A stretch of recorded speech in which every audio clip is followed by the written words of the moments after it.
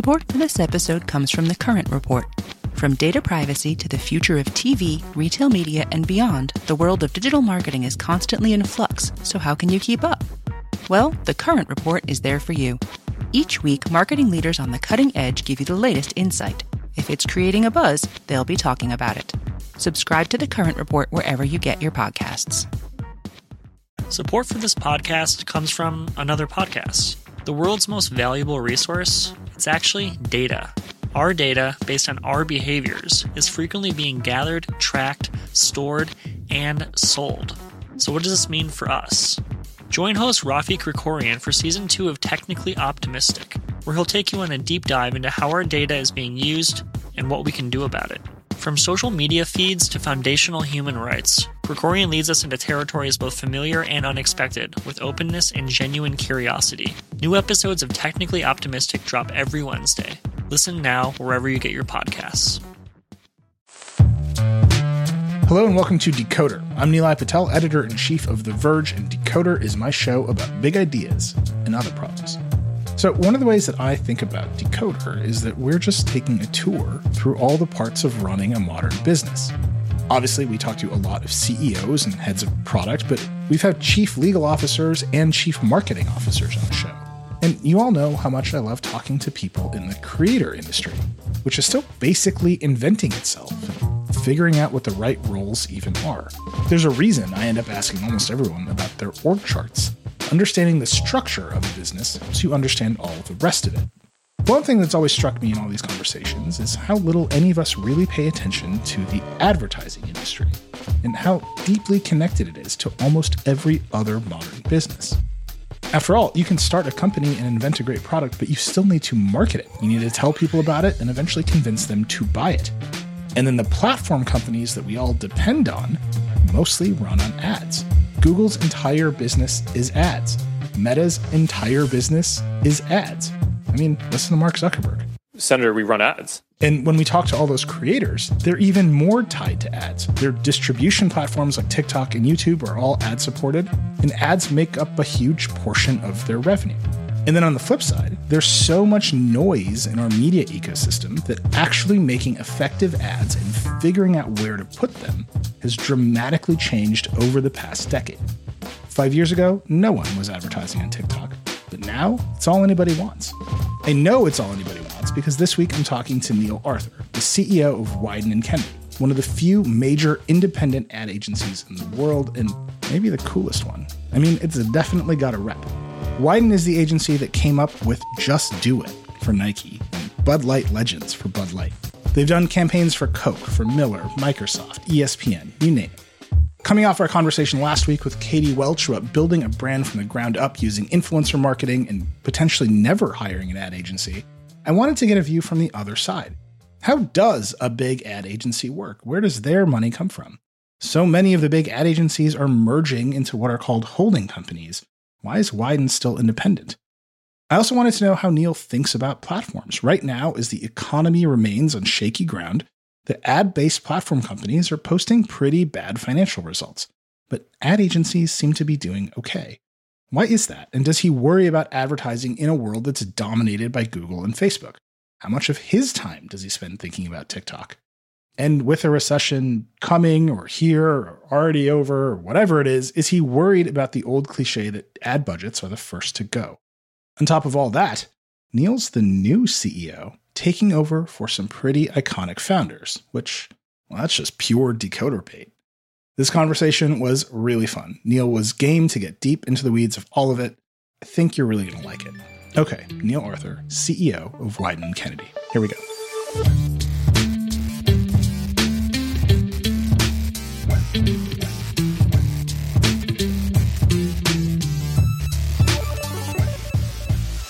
Neil Arthur, you are the global CEO of Wieden & Kennedy, which is a very famous, very big ad agency. People tell me it's the coolest ad agency. We're going to talk about that. Welcome to Decoder. Thanks, Neil. It's awesome to be here. Yeah, I'm very excited to talk to you. I want to start with some basics. I think a lot of people work with a picture of agencies in their head that like more or less comes from Mad Men, but that's not how it works anymore. Give people the short version of what a modern ad agency does. I mean, in some ways, and this is semi-controversial, in some ways it's not that dissimilar in the sense that Mad Men, you have people who sit around in a room and talk about ideas that can kind of capture the collective imagination of people. So it's similar in intent and design and idea, but the notion that there's like tons of time and people just kind of hanging around and drinking martinis in between is where it kind of goes awry, right? Like that's not really the business anymore. And for lots of reasons, cultural change, societal shifts, but also because there's just so much more to do. So if I'm in 1960s advertising, I might have 3 months to figure out a TV spot that goes on the air for brand X. But now you've got social post, you've got down funnel, direct marketing and advertising. There's a million things that need to get made every single day. So the time for making and production and kind of out into the world is like compressed dramatically. So the impact of that on the agency is that there's less time just kind of sitting around doing Mad Men things, and much more like, working, figuring stuff out. I think there's a lot more time spent making and producing than you would have had at that time. It's similar in that the ideas and kind of coming up with ideas is kind of still the name of the game, but like the manifestation of how that works is very different. So there's that part, right? I'm going to come to you and say, hey, I need to advertise something to increase my sales. You're going to come up with a pitch, and some smart creative people are going to like make some advertising. That's going to turn into all kinds of assets that then you distribute onto various media platforms. Famously in the sort of the Mad Men days, the buying the space is where the agencies made money. You would buy the time from the TV networks. You would take a cut of that cost, and that's your money. That's like not the case with the Instagrams of the world, I don't think. How do you make your money? It's a service model. It's kind of, I guess, it's similar in nature to like other service industries, like law firms. You're paid a retainer or a project fee by a client, and you determine the scope of services, the scope of work for that engagement. And then from there, you have people who are oftentimes dedicated to that business, right? So you're paying for time, for labor. And so we make money through that agreement. They pay us for labor and time. And then our output as a point of view on the brand and how that shows up in advertising and all sorts of different services that come with that, to your point. There's some of it's paid, some of it's earned, some platforms, some of it's on others, et cetera, et cetera. So the money it's retainer-based, and it works similar to other service-based companies. So my background was as a lawyer. My wife's still a lawyer. Lawyers famously bill in 6-minute increments, which is very great for the business side of the law firm, like totally nuts for the actual lawyers at the law firm. Yeah. Is that how you think about it too? Like, okay, we're going to sign a big car company. We're going to put 10 people on their account. We're going to bill out their time. And if they go over, we're going to bill them more. Or if some, if you have like a central planning team or something gets involved, we'll bill for that time too? Or is it a little fuzzier? Our agency doesn't function that way. We are very much a creative, idea-driven agency. And a lot of what we do is a labor of love, right? So when we think we're close to making something or coming up with something really great, there's no way we'd go to a client and be like, oh, we're over on hours. Like, because that's actually prohibitive. That's not beneficial to them or to us. So we worry far less about hours. It's just not a game that we play. We're much more focused on output. And so our thing, when we're talking to clients, we just want to make sure that we have the right people on their business. And then from there, it's kind of, you can unlock a lot of different things. And hopefully you'll get far more output than you ever anticipated because you got the right team on it. It's more about securing the right team. And then from there, not worrying about hours or nickel and diming or being too specific about deliverables. Because in today's world, you never really know what you're going to make until you get started. Yeah, that is very familiar to me. Welcome to this podcast. We live it every week. So you're talking, you've got some people dedicated to some clients. You must have some central functions. How is Wieden & Kennedy structured?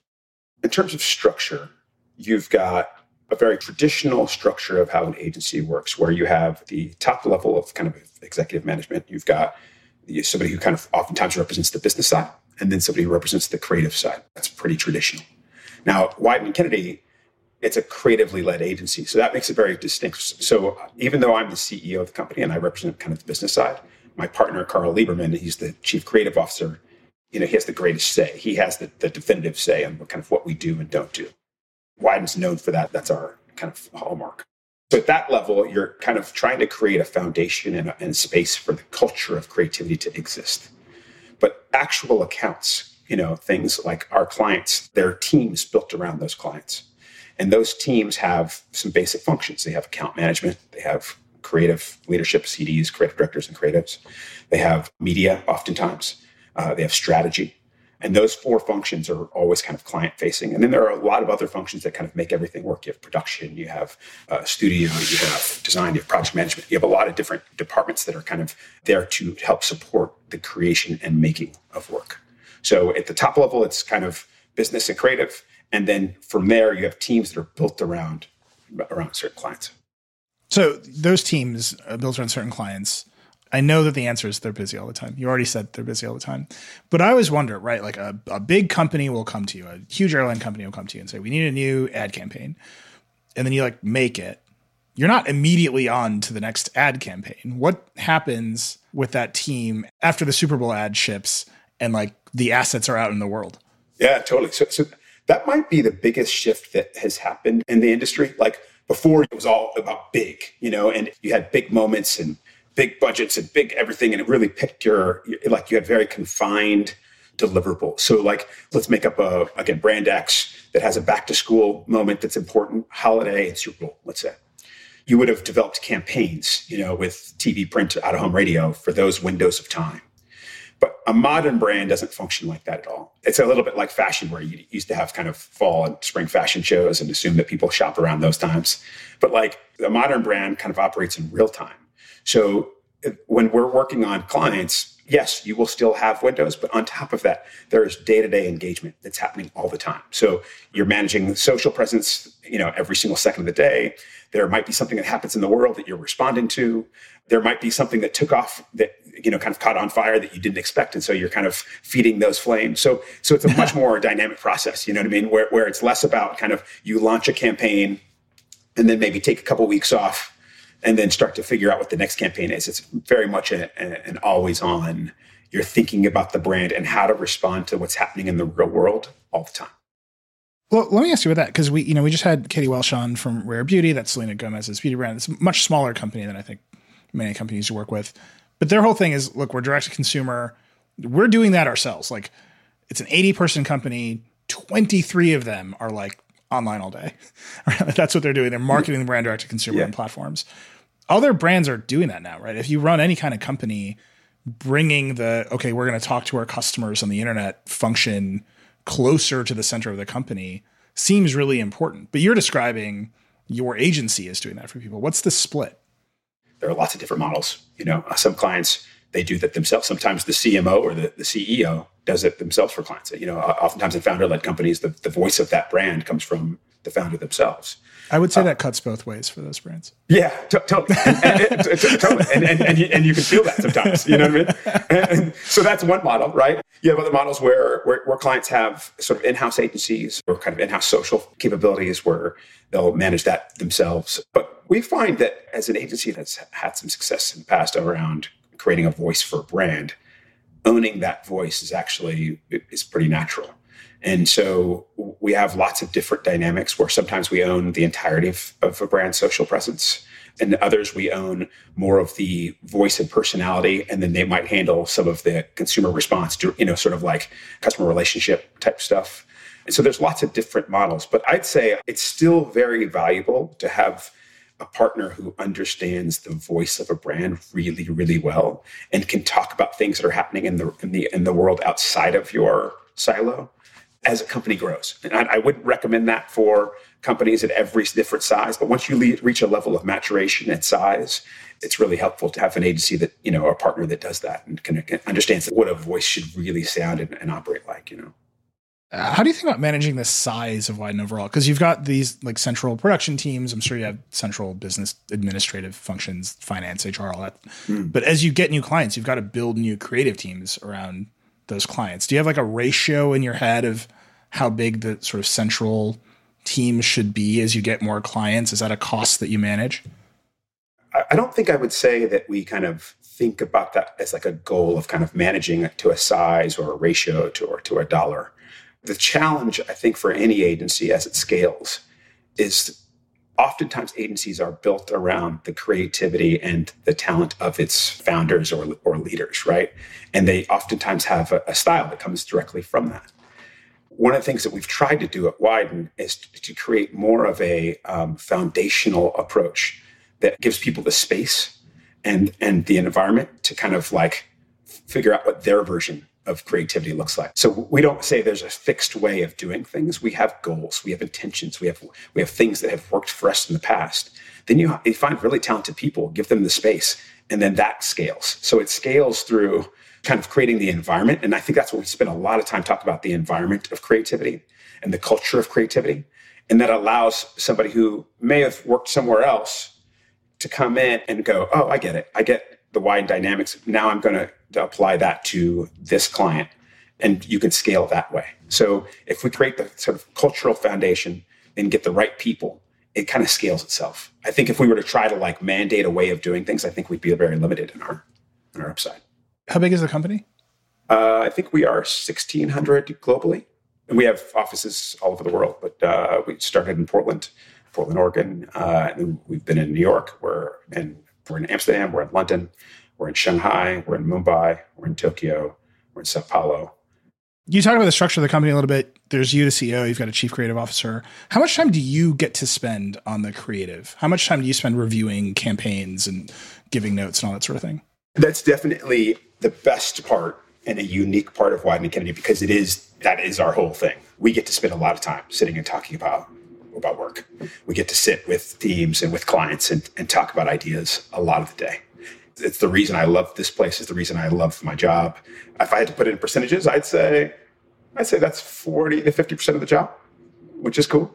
Just sitting and talking to people about ideas. We say it's a culture of debate, and we try to create as many forums as possible for groups of people, right? The team who's working on it, like day to day, like by the second, the team who's leading, and us at an office or agency level, and be able to sit and have those debates about what's great about that idea and what can make it better. That's kind of the sauce. So a lot of time. So this is like the set of decoder questions. You have been at Wieden for a long time. I think you were in the planning department, then you were the managing director, then you ran the New York office. Now you are the global CEO. You also, right, you're the new CEO after the last founder left. So there's a new team in charge and the founders have exited. They were very famous. They set this culture. When I say it's the coolest ad agency, there's a lot of them in that mix. How do you make decisions? And how has it changed as you've gone up in the company and now you're in this new role? I think one of the things that's really positive is both Carl and I, my partner, Carl and I've grown up in close proximity to the founders, right? So Dan and David, and we got to grow up around them and with them, and we were very close to everything and the way that they made decisions. So I think that's the most formative thing for us. It's not as if it's like we're coming in off the street and trying to figure out the place. Like it's in our DNA. I've been here longer than anything else that I've done in my life. It's all my formative years have been at Wieden & Kennedy. So I think at a certain point, it becomes second nature to have a sense for at least what Wieden & Kennedy's about and what you're supposed to be upholding, And, listen, it's tricky. We talk about going from Buddha to Buddhism, Is that a real phrase that you use? Yeah, totally. We use it all the time. Because before you'd go to Dan and be like, actually, what should we do? And he'd tell you. And so that was the access to Buddha. And I'm obviously not trying to give an exalted sense of where we are in the totem pole. But it's difficult, I think, if you try to operate as if there are rules. And if you're trying to take the actual words of the founders and apply them, that can be problematic. But if you can apply them as philosophies, then it kind of works. So it's like, we know that we're creatively led. We know that we want to make work that people talk about in the world. It's like there's some very general principles that in today's context might mean something different. But as long as you have those, you hold true to those, then it's okay. So I feel like our job from a decision-making perspective is to tightly hold the philosophies and be light on the rules. So let me put this into practice for you with kind of a big recent decision. Wieden was famously Bud Light's agency for a long, long time. Lots and lots of famous commercials. I saw reports in the trade. Bud Light said, hey, we're going to reopen this account. You can pitch us again if you want to. And you all declined. You said, we're not going to do that. We're walking away. That's a huge account. I'm assuming lots of money. How did you make that decision?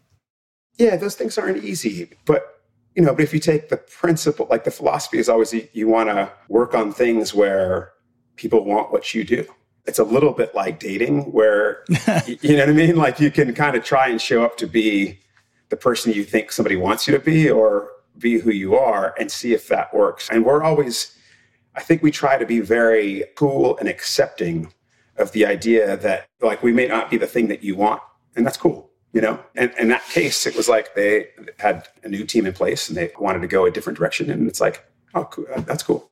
And so we'd rather say, go forth and wish them the best of luck instead of try to fight and pretend to do something that we don't do, you know? That's not the model for most like client service type companies, right? You're trying to attract business, retain business, slowly raise your fees over time. I'm not saying that I know anything about client service businesses, but you know, there's like a game. That's very different for Wyden, right? And Wyden's known for moves like that, for acting against its revenue interest in terms of its cultural interest. How do you think about that? Not to bring it back to founders, but something founders are very able to do, right? They retain the capital inside the organization to make decisions like that. You're in a new spot. How do you think about those trade-offs and communicating them and making sure everyone buys into the trade-offs? So I have to acknowledge, like, one thing that's a differentiator for us that helps us make those decisions is that we're still independent, right? So we're not publicly held. We're not held by a holding company.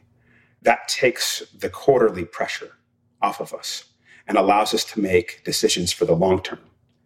And ultimately, our brand is defined by our creative integrity over the long term. And if we start to mess with that, that really erodes what we are and what our long-term success will be. So if we're going to be in a position where that thing's in jeopardy and the opportunity to make something really great on behalf of the client, with the client, then it's better for us, even though it might have short-term sort of downside, to go, well, you know, all good. Let's focus on the long term. So I think us not being part of a holding company, being independent, allows us to make those decisions. And then in terms of how do we make those decisions, you know, I think our first thing is actually to go, have we done everything that we can to demonstrate what we do and the value of what that would be, you know? And as long as that's understood, and then there's like, you know, we're in an impasse, then it's like, okay, cool. We're all good. You know, it's making sure that you've reached that point, that you've made what you do and what you're about super clear so that at least the decision is clear on both sides. If you've done that, then at that point, you just have to, you know, be confident and comfortable in that decision. When you go to pitch clients, do you say, look, this is who we are? Like, if you want it, you got it. I mean, there's only so many clients with the budgets to afford you in the world. Are you just thinking, okay, they're all just going to rotate through us at some point? Or are you thinking, man, I hope there's more competition in DTC because those companies are going to need ad agencies when the competition heats up? Like, how do you think about growing the business? I think we kind of think, and this is what might be totally backwards and maybe bad business. But like the reality of it is we don't think about growing the business. We think about growing the opportunity. And like, there are times when that opportunity is abundant and you have, you know, the types of clients and the types of people that are into the creative nature of what we do. And then sometimes it's a little harder. But like, we know over time that there's huge value in the thing that we do. And so we try not to get thirsty. So when we show up in new business, I feel like our goal in a new business environment is to, again, as clearly as possible, communicate who we are. That's the goal. It's not to try to convince you of something. I would never say, Eli, this is come over and I'll show you all the things that maybe we could do, and I'll do anything to. It's like, it's more just that if I can get you to understand what we're about, then we'll have the safe space for a good decision. So yeah, to your point, is like, is there a cap on growth because there aren't enough companies in the world that want to do interesting creative stuff? I don't think so. I think, in fact, I think more and more companies are thinking about their brands, and they're thinking about how their brand shows up in the world, and they're having to fight for attention in a way that we've never seen before. And so there's actually more value to what we do. So yes, I don't know, at least for the near term, I don't lose sleep over, you know, sort of the upside potential of our business. You're talking about being publicly traded versus independent. A lot of your biggest competitors are gigantic public companies. WPP, Omnicom, Publicis, whatever. They're structured as holding companies. There's like boutique ad agencies, and the Omnicom monster shows up to eat them. And the promise, at least so far as I've heard, is they say, look, we'll take all of the boring parts away. We'll run your finance and your HR, and you guys can just be creatives. And we'll have a huge library of creative shops for people to come into. And like, if you don't like them, you can go to someone else, and like, you'll stay inside the holding company, even out the revenue. And this is a promise. Sometimes it works, sometimes it doesn't. You still have to retain all of that administrative function, right? And it seems like inside of your job as CEO, you've got the big creative partner, and it's a creative company. So a lot of what you must be doing is like making sure the business is operating so the creative-led culture can happen. Do you ever think, man, I should just flip this thing to one of these companies that will do all the business stuff so I can go back to being creative? Like, that's the pitch that they have, at least. Yeah, I think that's fairly accurate. But like, first of all, I would say that the administrative work that we do is very little. We try to stay lean and focused on the thing that we do really well. And we partner with people and companies on the things that we don't do very well. So interestingly enough, we work with a lot of holding companies. So there are clients where we are the creative or strategic lead, and then we have tons of partners that exist as part of holding companies because there's a bunch of services and a bunch of stuff that we don't do.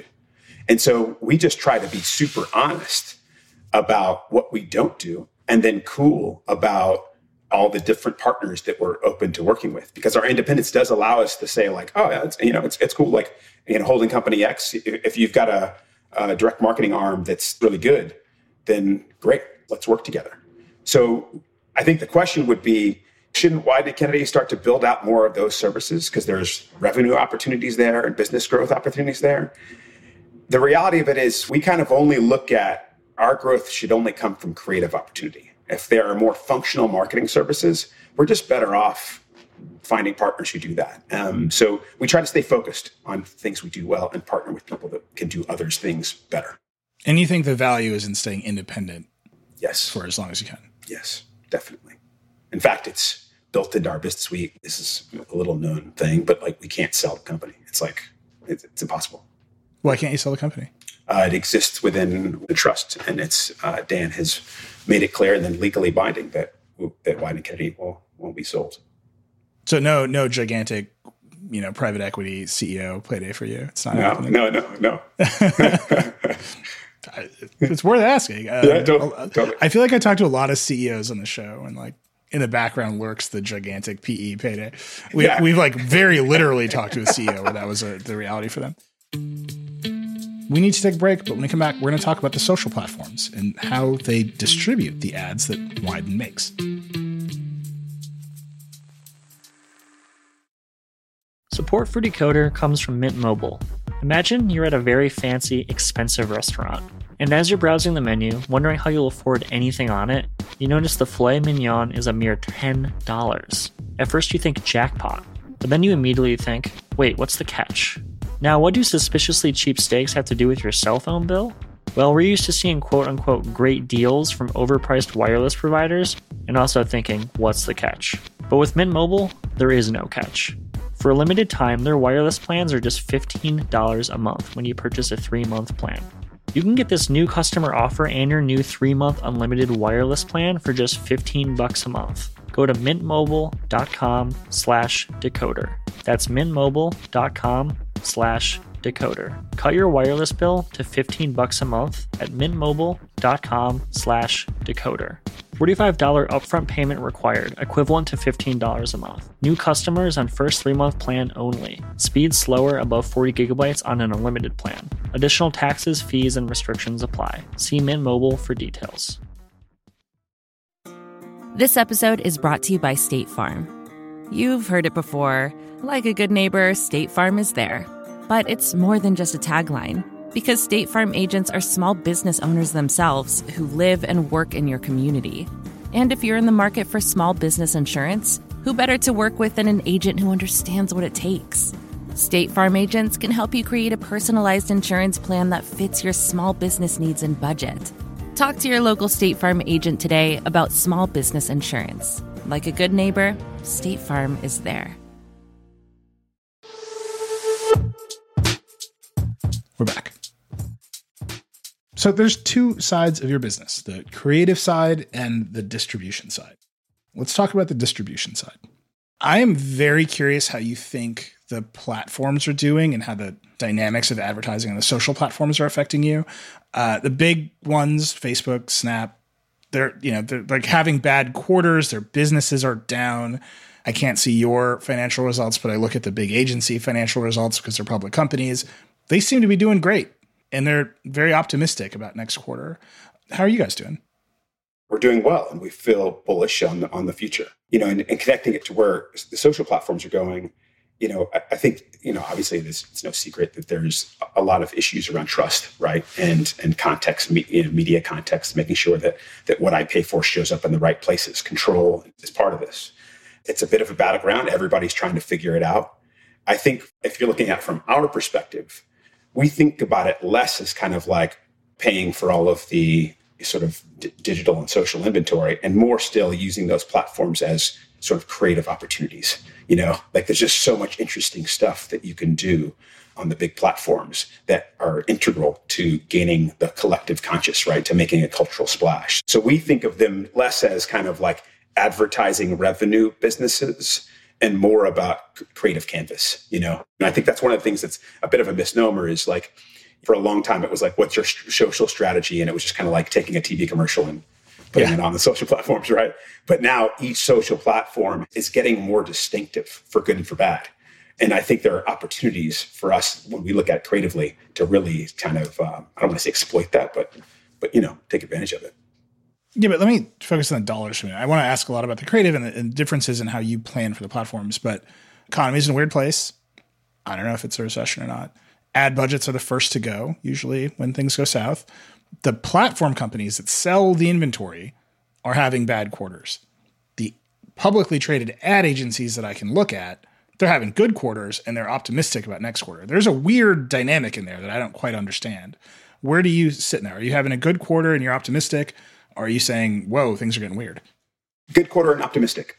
And that's not grounded in anything. Just to be, to be super clear, I'm not, I don't want to give the sense that I'm an oracle of any kind. But I think the model's changed a bit because I think even the notion that the minute that you have a hint of a recession, you cut ad spending, it's a little different now because just the way that media works and the always on nature of brands, I don't think you can look at it the same way. You can't just be like, oh, never mind, I'm just going to not show up in public anymore. It's like, yeah. So yeah, you may not buy the Super Bowl this year, for example, but you still got to show up every day, and you have to have something to say and you have to have content to be driving that conversation. So it's just a very different thing. I think that the always on nature of brands, it kind of demands that we stay salient, that we stay sort of engaged in conversations, even in a recessionary environment. So I think the philosophy of how brands show up in difficult economic times, I think might be changing. Do you think that's why the agencies are doing okay and are optimistic and the platforms are not doing okay? Because they still need you to stay in the conversation, but maybe you're spending less money with the platforms themselves? Honestly, I need to think about that more, but I think that's certainly a worthwhile hypothesis for sure. The demand for content is as high as ever. But do you necessarily need to spend to see that ROI? Maybe not. And I think right now, a lot of clients too are also kind of like really looking at their media mix and like placing bets. That's the thing I'm seeing a little bit more of. It's like, rather than just kind of blanket spend, it's kind of like, oh, maybe I'll put it on that number or on that number, and looking at the roulette table a little bit differently, What's the metric you measure? Obviously, right, you go in and you pitch your values and here's why, and we can do all these things for you. But at the end of the day, you're saying we can increase your sales. Mm-hmm. Is that the key number at the end of the day, the bottom line, sales go up for clients? Well, in our world, we deal it as much as anything in brand, right? So brand health, and I know that sounds like a soft measure, but it's an incredibly important one, right? So our thing is to first talk about what is your brand and how will that show up? And is your brand resonating with the audience that you choose, right? If you're like, I want my brand to be more relevant with young people, with Gen Z, then it's like, okay, that's the task. That comes before needing to, sell more widgets, right? Is you have to first go, okay, what's your brand about? Why will people talk about that brand? Why will they have an emotional relationship to that brand that will then make me more open to buying products? Because if you just skip the step of going straight to product, you're only as good as the time that you're spending. You know what I mean? So you'll benefit from that short term, but then once you kind of turn the faucet off a little bit more, then you're not going to see that same benefit. Whereas if you invest in brand, it has a long tail. So our metric is actually more brand related. We talk about brand health. We talk about brand engagement. We talk about brand relevance a lot. We want to see the clients that we work with. We want to see their brands show up in the most loved brands in the world, and then it's almost always the case that sales generally follow. One of my favorite style of tweets is when people are like, the brands are at it again. And it just means brands are wilding on Twitter, usually. A lot of what you're describing is brands are going to be more natural. They're going to be more authentic. But in fact, there's a gigantic global company like manufacturing that authenticity. Do you think that's a weird dynamic that brands are acting more like people? There's so much nuance in it, and I won't get too crazy with this, but like, you're right, brands are wild. It's like the word authenticity is overused, and you and I both know that, but like authenticity is kind of everything. When I say brands should show up more like people, I do not love it when brands are mimicking behavior of others online. What I do love is when a brand has a clear sense for what it believes in and then knows how to show up accordingly. So like, I don't mean like the, sup bro tweets, from clients that's cringe all over. What I do mean is knowing that if climate change is a huge pillar of your company, figuring out how to use social media to like actually advocate for those positions and to garner support and to create conversation. So I think it's acting more like people in the sense of having passions and individual personalities that can come through, not mimicking what's going on on whatever version of Twitter that you want to be. So you mentioned Gen Z. This isn't on my sheet, but I feel like I just have to ask you this. Let's go. You ran the New York office during what I would call the millennial wars. Now you're the global CEO and everyone cares about Gen Z. Are you kind of like, yeah, we're just like doing this shit again? Like, because we all lived through the millennial wars. Yeah. I don't know. It doesn't feel like that. I mean, it doesn't feel like that. Advertising because it's such an of the moment industry, like it feels like it's always that. You know what I mean? Like I feel like I'm always in some sort of like cultural storm, But no one did this around like Gen X. Like I did not get the full weight of the media and advertising industries. They were like, you're a slacker, like please get a job. And then like the millennials showed up and I was like, we have to think about them. And now it's like, we have to think about Gen Z. Like that feels new to me in some way. No. I'm going to challenge that because I feel like as long as I've been in this business, like we're always getting a brief that's like, we got to win with, Gen X, Gen Millennial, Gen Z, you know what I mean? Like that's always the brief, But yeah. I will say that it does feel like the collective conversation around Gen Z is bigger. It doesn't feel like it's just a brief anymore. It feels like it's a worldview. And there's huge, I don't need to say this to you, it's like there's huge cultural shifts and sort of impact that are happening right now because of what's being led by the generation. And so it's weird to experience it in the workplace with clients, in the work, in the media. You know what I mean? It's just like it has a much larger impact. But are you just like, okay, well, the millennials are old now. Like, screw them. Like, right. That's what seems nuts to me is like, all right, well, they're spending their money. They got their brands. They're good. On to the next. It's a great point. Now, I would say that Gen Z gets outsized share of the conversation in our meetings, et cetera. Dan used to say this, but it's like, you're always trying to make work that you can kind of whisper to somebody and they could be overheard by many others. So I think the thing that we try to do is to, while whatever we're doing is supposed to resonate deeply and most clearly with the audience that you're talking to, it should feel like it's got broad resonance. So you try to tap into these larger cultural zeitgeist issues that that everybody can have a perspective on. We're never trying to push you away. I mean, again, I'm Gen X. Like I'm like instinctively pushed away. I think famously we're completely resistant to advertising, right? Isn't that the old cliche? That is the cliche. So we're talking about young people. We were talking about social platforms. We have to talk about TikTok. Sure. Every social platform, every company, every media company is like, TikTok is the future. Instagram is blowing itself up to be more like TikTok. YouTube has shorts, which are TikToks on YouTube. How much of your time are you strategically spending on TikTok? the rise of TikTok is wild, and it's been a short amount of time, but to have the cultural resonance that it does is really crazy. I think that the thing that's interesting about TikTok is that it's no longer just a platform, right? It has behaviors, really distinctive and ownable behaviors that are attached to it. And I think one of the things that's interesting about it right now is that like people are starting to use it for all sorts of different functionality, right? It's not just clearly not just dance videos. It's a how-to for life in many ways. And it's a really great platform for video, as we well know. In a business that thrives in video and can communicate so much through video, it's a great platform. So TikTok, yes, undoubtedly a big part of our conversations. Every client wants a strategy, a social strategy for all platforms. But I think this is what's different is that now you'll go, what's my TikTok strategy? What's my Insta strategy? What's my, et cetera. And instead of just what's the social strategy generally? So that's a big shift. Are you just in a lot of meetings where Kendall from Succession is I need some banger TikToks? Because that's not to be totally reductive, but yeah. It sounds like that's occupying more of your time than you would think. Yes. It comes up a lot. There's a little bit of the I want a viral video effect from 10 years ago. There's a little bit of that. It's what are we doing at TikTok? Kendall may or may not be there. And is that where brands want to spend, right? So they come to you and they're like, we need a TikTok strategy. You've got your playbook of moves. You've got your great creatives, make the stuff.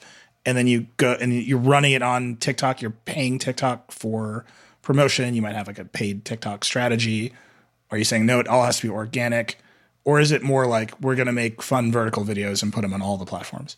Definitely not the latter. The fun vertical video strategy is deadly at this point. If it smells and I don't even say it smells like an ad, because you can feel like an ad on platforms and get some license, but you have to kind of really be overt about that. But what you can't do is just be it smells like the TV ad that you ran. It smells like the Instagram post that you made that's now on TikTok. People are super sensitive to understanding how platforms work. And if you can't demonstrate a basic understanding of the differences between the platforms and how they're consumed, you're donezo. But I think, yes, our client spending starting to talk about and spend more on TikTok. Yeah, that's happening at the moment, and who knows what the future is, but that's happening at the moment. And from our perspective, we try to think about that much more from an organic perspective than from a paid, because ultimately that's the content that gets passed around, right? Ads that are paid and for the sake of ads don't get passed around. We take huge pride in creating the content that people want to consume and actually seek out and then share. So we focus more on earned. But yes, there's certainly a paid investment that's happening right now. I take a step back and I think about who are the people in this world that can affect the platforms and how they behave. And it's very few people. It's Kim Kardashian and then you. You're the money. You're the one who spends the money for advertising on these platforms. That is the bulk of their revenue. We have seen it with YouTube. Weird stuff happens on YouTube. There's an adpocalypse. All the advertisers leave. YouTube changes a policy. 6 months later, everyone agrees that everything is fine. Maybe nothing has changed. But there's a dynamic there where you control a bunch of money that can actually move the platforms in various directions. Do you feel that you have that influence over them? Do you feel that they're listening to your concerns or your clients' concerns? It's funny, even as you were saying control, it's not a feeling I have. I mean, it's I don't, even with, sizable investments. And I think this is a good thing, by the way. It's we don't have a level of control where we get to dictate the, changes in algorithms. And I think that's right. You say you think that's right, but there's another model, much older, yeah, where you were buying inventory from magazines and TV and radio.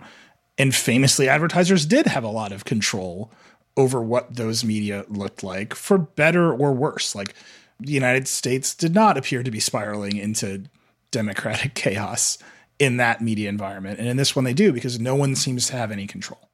You're right. There was probably more control from a spend perspective in terms of what you got from a spend perspective in traditional media. You're right. But I don't know that when we talk about control and governance and regulation in social media space, I don't know that it's because we want sort of corporations to be taking that control. You know what I mean? So I guess I don't think the answer should be that spend should equate to more control. Yeah, no, I agree. I mean, I'm asking this question against my own interest. I only have a career because there's no gatekeepers on the internet. But It strikes me that there are very few strong influences on platform behavior. Yeah. And the money, it tends to be the strongest influence of all. Yeah. So I'm like, as you represent your clients, do you go and say, YouTube recommendations are out of hand and like the money is not coming to you unless you get it under control?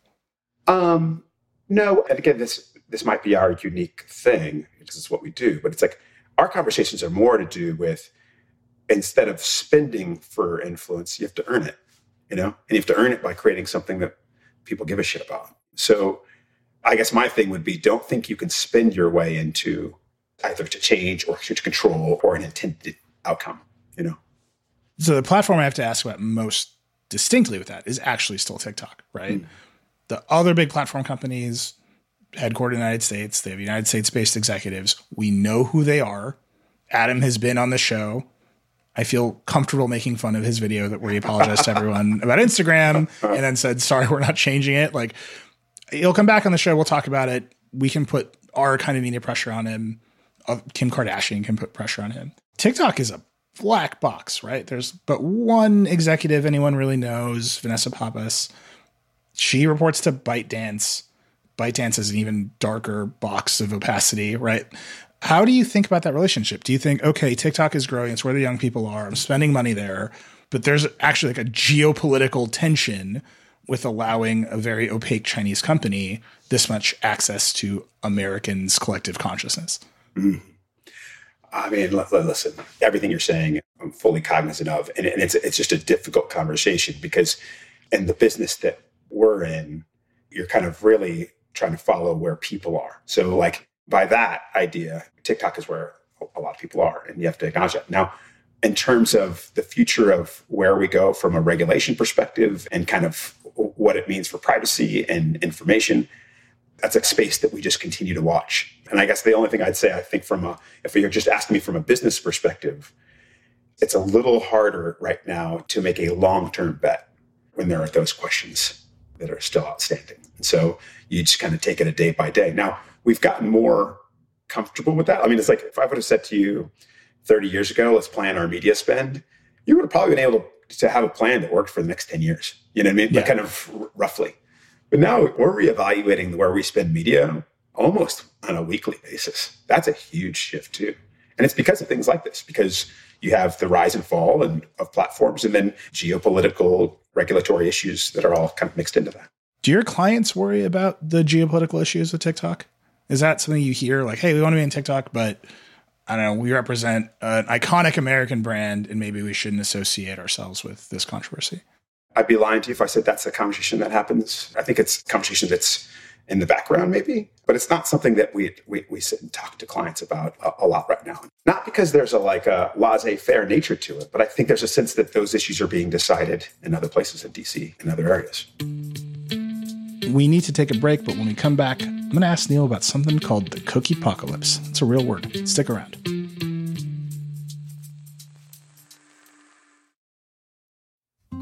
Support for this show comes from Sylvan Learning.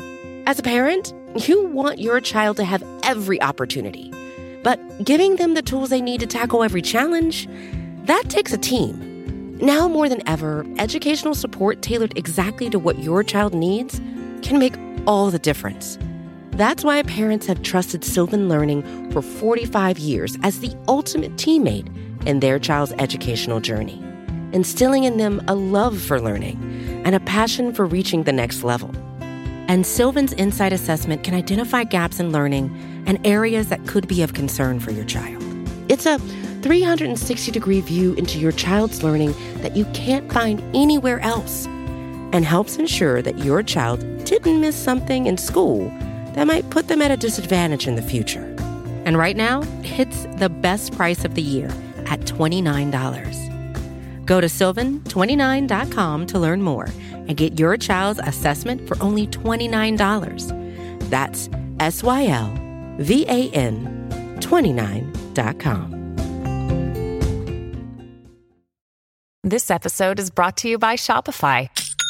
Forget the frustration of picking commerce platforms when you switch your business to Shopify, the global commerce platform that supercharges your selling wherever you sell. With Shopify, you'll harness the same intuitive features, trusted apps, and powerful analytics used by the world's leading brands. Sign up today for your $1 per month trial period at shopify.com/tech, all lowercase. That's shopify.com/tech. We're back. One of the things I think about a lot when it comes to platforms, access, organic reach is just democracy of access, right? You can start a new brand, you can make toothbrushes, you can make a banger TikTok. Maybe you're going to get a bunch of toothbrush customers and you're off to the races. Wieden & Kennedy just made like an amazing Ford Raptor spot where like a Raptor jumps over the desert. It's like great commercial. I love it. Those companies are not worried about, hey, we got to find more customers and make them aware of us. Like Ford is Ford. The smaller companies, they have to just like start with some sales. Do you think there's a point at which those companies grow up and they say, actually, we never need an ad agency. We're just going to be good at TikTok? You can never say never, but like the short answer is probably not, because oftentimes when a company starts, the primary battle is for awareness, because you have such an ownable difference that if you can just let people know that you exist, you're good. You know what I mean? You know what I mean? Like that's kind of the thing, right? So like if I can't think of a good example, but if I think of the 3-second abs, you know, it's like I just got to tell people I got 3-second abs, you know. But like as the product growth and the category start to mature, that inevitably means competitors. That means new entrants.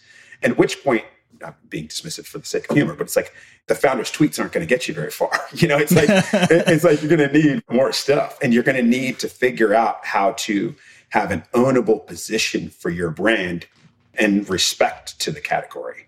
And you're going to then need to be able to talk about why that brand's different and why that brand's relevant in a lot more spaces with a lot more nuance. It's a full-time job. It's not dissimilar to like, you know, when you're coming up, like monitoring your own finances, but like as you become a big corporation, you need help, you know? So it's a service that becomes more applicable and useful as complexity grows. And complexity comes with competition, complexity comes with maturity, complexity comes with scale. So no, I don't see companies being like, oh, in 10 years when I'm the size of huge company X, I'm still just sitting there doing my TikToks, you know? I feel like there's a lot of companies that are feeling that way right now, and they might have to scale past it. But the thing that really strikes me in all of that is what really enables that is targeted ad spend. You're a small company. At least until recently, you could buy Facebook ads, target them with extraordinary precision. You could measure the conversion of sales with extraordinary precision because of all the tracking that's happening. Apple famously blocked that on iOS. Facebook says that cost them $10 billion, which is just an amazing result for one settings change on one platform. The argument is that really hurts small business owners, right? Their ad spend gets more opaque. It's harder to target. They get less sales. They're just firing more money into things. Those are lower value conversions. Do you feel that too at your level? Hey, we can't measure things as well as we were before, so our clients are a little more antsy? I guess I would say, first of all, the marketing and acquisition at a small business level is very different than large corporations. I'm saying that knowing you know that, right? So, but like in a small business level, that targeted advertising is like, it's not just like an ad. It's like, it's a sales tool, right? It's like there's direct conversion oftentimes. But I hear about cookie apocalypse from like the biggest CMOs in the game. So then we go to larger corporations. It's less about measurement in terms of like advertising effectiveness, but to be able to track, that's going to make things trickier, you know, because your ability to follow people and kind of have an ongoing conversation will be harder. But again, for us, purely from a Wieden & Kennedy perspective, that's not really our game, right? Our game is kind of operating at a above the line level where you have ideas that people are talking about and sharing themselves. That conversation does happen, but we still are kind of focusing on the larger idea that's going to drive the business in all aspects of the kind of media sphere. But I'll just ask you very directly. I love asking about meetings. You're the CEO of Wieden & Kennedy, biggest, coolest ad agencies in the game. Have you ever walked into a meeting and sat down and had someone give you a presentation about the word cookie apocalypse? No. Okay. Was it a word other than cookie apocalypse?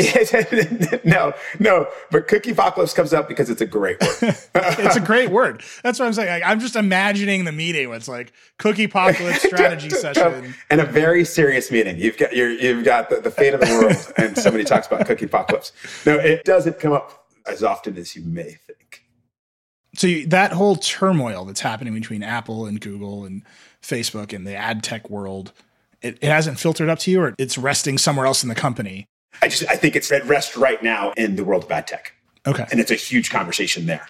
It's less in the world of brand and culture because it's more of a performance marketing sort of dynamic and immediate concern and issue. So it's just different sides of the building. What kind of data do you look at in your role where you say these campaigns are effective, these creatives are effective? What are you looking at that helps you make those decisions? You're always trying to cobble together the clearest indicators of genuine engagement. So you can't really look at any metric on its own. You can't just look at views. You can't just look at likes. You have to look at all of it together because you want to see a proof that the world has seen and is responding to things that you've created on behalf and with your clients. So you look at Twitter trending topics, you look at aggregate views, you do look at but you just look at it all together and you're trying to get a sense for sort of, first of all, visibility, like how many people have seen exposure. Then you're trying to look at sentiment. Was it a positive sentiment or negative? By the way, there are instances where negative sentiment is not a bad thing, as long as you have positive sentiment with the right audience, right? And Nike's an example of a client that does that really well. It's like there's a distinction there. But you're looking at kind of general sense of awareness, general sense of engagement, general sense of sentiment. And then overall, you're constantly tracking the impact the collective body of what you're doing has on the brand. And like you used to kind of do that once a year where you look at brand health once a year. But now you can look at brand health thanks to social metrics and Google Analytics and all these things that can look at how people think about your brand in a much more realistic. So actually the world of branding, it's become less amorphous, less soft because there are real-time metrics that you can kind of keep track of all the time. Do you feel like your idea of what metrics are important are the same as your clients? Are you educating big clients on, hey, stop counting retweets, look at this more important metric instead? The idea of measurement is one of the bigger conversations that we're having, right? And you can look at it because like before, whether you agreed with it or not, it was a really simple mechanic of like Nielsen, really, TV and all your kind of big traditional media. Now there's lots of data and lots more measurement. And the argument is what's useful, what's actually indicative. And so we have a lot of conversation about what are the right metrics. And so when we start at any sort of new sort of brand platform or campaign, we'll sit with our clients and go, all right, so what's success going to look like? That's probably the question we ask most and we talk about most. What's success look like? Is it that my mom and my dad see this thing and talk about it? Is it that we move more product X? Is it that we see people talking about the brand more often? Like those are all things that are valid. And you just have to get really kind of clear and hopefully, ideally, agreement on what that looks like. And therefore, you have a greater success of reaching your goal. All right. We're coming up on time. Usually I end all these interviews with like the ultimate softball question. What's next for Wieden? I'm not doing that with you. Great. I know a lot of people in the ad world. Our producer, Creighton, used to be an advertising producer. And all of them tell me that everybody who's ever worked in advertising has one horror story of a shoot that just went completely sideways. And that's what you all talk about at the bar. You have a long career in advertising. I want to know your best shoot that went disaster story. That's not even fair because I'm not like really my background is in strategic planning. So I don't really go to shoots. You got to have one advertising disaster story. Everybody I know has one. I have one. I don't even work in advertising. Wait, what's yours? You got to tell me yours really quickly. It's a long story. This is like 2 CMOs ago. I can't be blamed for this. Let's do this. We had a series. It was sponsored by a company. I was at a John Mulaney show in New York City. It was the Radio City shows that are the special. And I got a call in the middle of the show from somebody freaking out that the logo bug was white instead of red. And I was like, I don't care. And I hung up and went back to the John Mulaney show. And I found out later that everyone had worked like all night to figure out, because the video was not such that a red bug would have worked, so it was white. And I was like, this is the dumbest thing I've ever heard. But everyone had to scramble all night to fix it. Okay, all right, listen. It's a great question because every shoot if I'm being honest, in some ways a disaster. It's such a weird, it's such a weird thing that we do. We like talk about like with real seriousness about the metrics that we're in, and we agree, and it's very analytical. And then you find yourself on a set with like a grizzly bear, you know? And it's like, wait, what? Like, it's just not even set up to go smoothly. We had a shoot where the grizzly bear thing's no joke. It was for a client where it was a live grizzly bear, and there's a very few of them who are kind of actors. And on this day, the grizzly bear was kind of like lethargic, as one would be. I don't blame him. And one of the clients suggested that we give it honey. And kind of like tempt it out of his trailer, his star trailer with honey. And we were like, how do I? Like he's Winnie the Pooh. Totally. And it's like, wait, this is a monstrous grizzly bear. We're gonna just get some honey, and so we had to have like this really delicate conversation that was like, how do I say that this may not be the thing? And he kind of refused to the idea that could be like, that's like, are you kidding me? Of course you give honey to a bear. And so yeah, that wasn't great, All right, fine. That's a great story. You passed the test. What's next for Wieden and Kennedy? For us, we just spend a ton of time thinking about what are all the different ways that creativity can manifest itself differently. And it's like I think the canvas has gotten broader. And so how do you do interesting stuff that feels like it's, I think redefining the way that brands show up is what's interesting to us. People are dominating social media.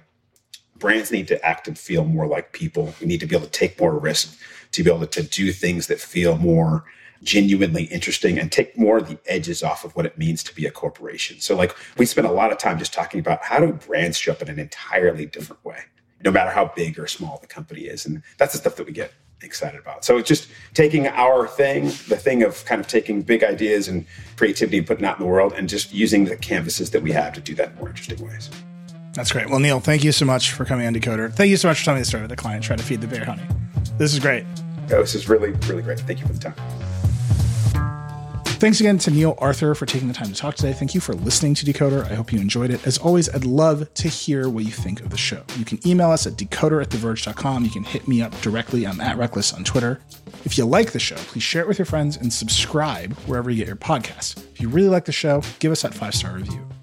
And as many of you have figured out, if you tweet at me about the show, I will almost certainly retweet you. Decoder is a production of The Verge and part of the Vox Media Podcast Network. Today's episode was produced by Creighton D. Simone and Jackie McDermott. It was edited by Callie Wright. Researched by Liz Leon. The Decoder music is by Breakmaster Cylinder. Our senior audio director is Andrew Marino. Our editorial director is Brooke Minters. And our executive producer is Eleanor Donovan. We'll see you next time.